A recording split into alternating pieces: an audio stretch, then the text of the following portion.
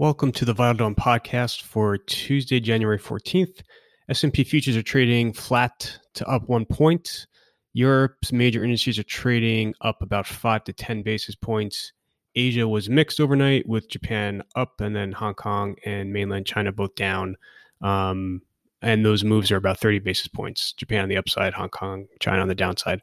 Relatively quiet morning ahead of a bunch of catalysts. Ahead of a busy week of catalysts starting a little bit later this morning. So just to kind of run through today's catalyst, you have JP Morgan's earnings will hit around 6:50 to 7 a.m. Citi and Wells are both going to hit at around 8 a.m. And then you have the US CPI at 8:30 a.m. this morning. Those are today's only major scheduled catalysts. There is nothing after the bell in terms of scheduled earnings. You do have the last Democratic debate tonight, and this is the last one ahead of Iowa. There are more debates coming up, but this is the last one ahead of the first caucus in Iowa. So, like I said, quiet this morning, other than two items I think that are incremental to the macro narrative. So you have some more press reports ahead of this phase one signing ceremony that is tomorrow at the White House.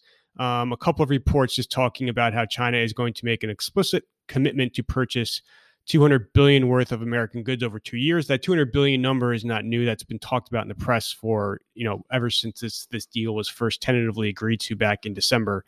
But it just kind of lays out some more specifics about how that $200 billion will be allocated over services, manufactured goods, agriculture, energy, et cetera. So again, it certainly is not negative that you will have an explicit commitment to the $200 billion. Including the commitment to that $40 billion of agricultural purchases. But again, I still think this is kind of a lot more marketing than it is a real substantive change in the economic relationship between the two countries. And then just going back to what we saw yesterday with this whole currency manipulator, where we slapped the label on China, unfairly, in that China had not been manipulating its currency, at least not manipulating it, to extract economic gain. If anything, it was trying to prevent it from falling further. Slapped that on back in August to increase negotiating leverage, and then we take it off now. So it's kind of a hollow victory or a hollow change in kind of the dynamic. And then also this semi-annual forum for talks that had been in place under Bush and Obama that Trump scrapped right when he walked into the White House, that will also kind of be brought back too. So again, a hollow change as far as, more optics, and I think really kind of shifting the underlying dynamics of the relationship. But nevertheless, it certainly is, he's having a lot of success in terms of marketing it, and it is going to be a political win for him at the end of the day. So that's kind of China phase one. I still think that it's fully embedded in the market at this point. I don't think you're going to see a substantive shift or an inflection higher in growth globally. That being said, you did have some data out of China overnight. So the trade numbers for December were strong. So you had exports were above expectations and imports also beat. The import number was helped somewhat by surging pork imports, given the domestic issues with Chinese pork production. But you do have, you have strong trade numbers out of China this morning. You get another round of data out of China this Friday morning, where you're going to have December industrial production, retail sales, and then you have Q4 GDP out of China Friday morning as well.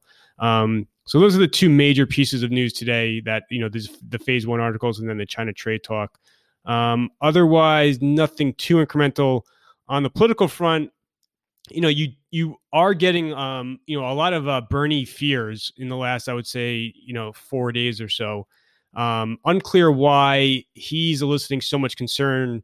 If you go back to, September, October of last year, where Warren had a surge, she got briefly, she was leading polls, or at least tied with Biden in the upper 20s. Sanders right now on national polls is only kind of in the low 20s. So he's not anywhere near where Warren was.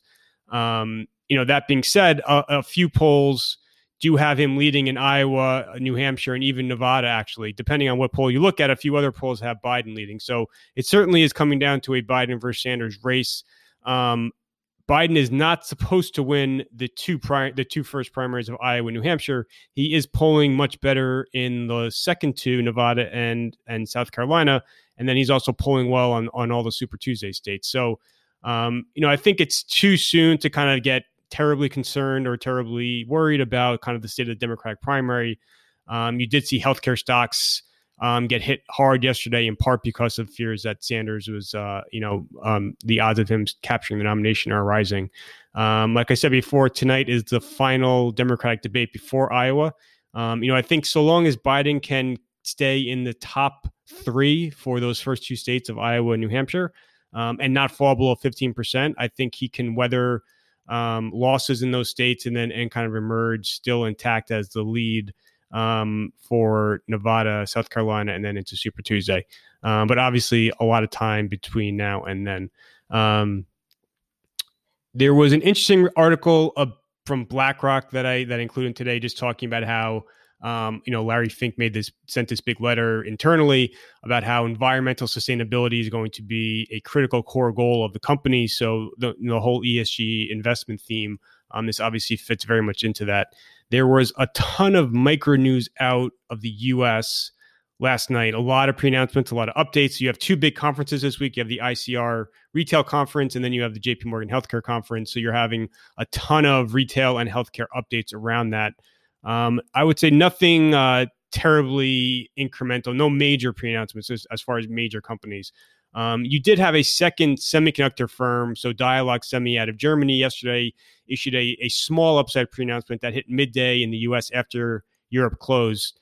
So Dialog is trading down small in Europe today, and I think that just shows how expectations are very, very frothy within the semiconductor space. Just given that you've had some positive news, including the microchip upside pre-announcement last week.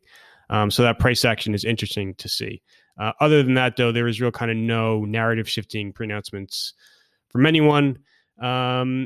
And that is really it for today. And like I said, there's, other than the bank earnings coming out in a couple of hours and the CPI at 8:30, there's no scheduled news. There's no more scheduled news out for today.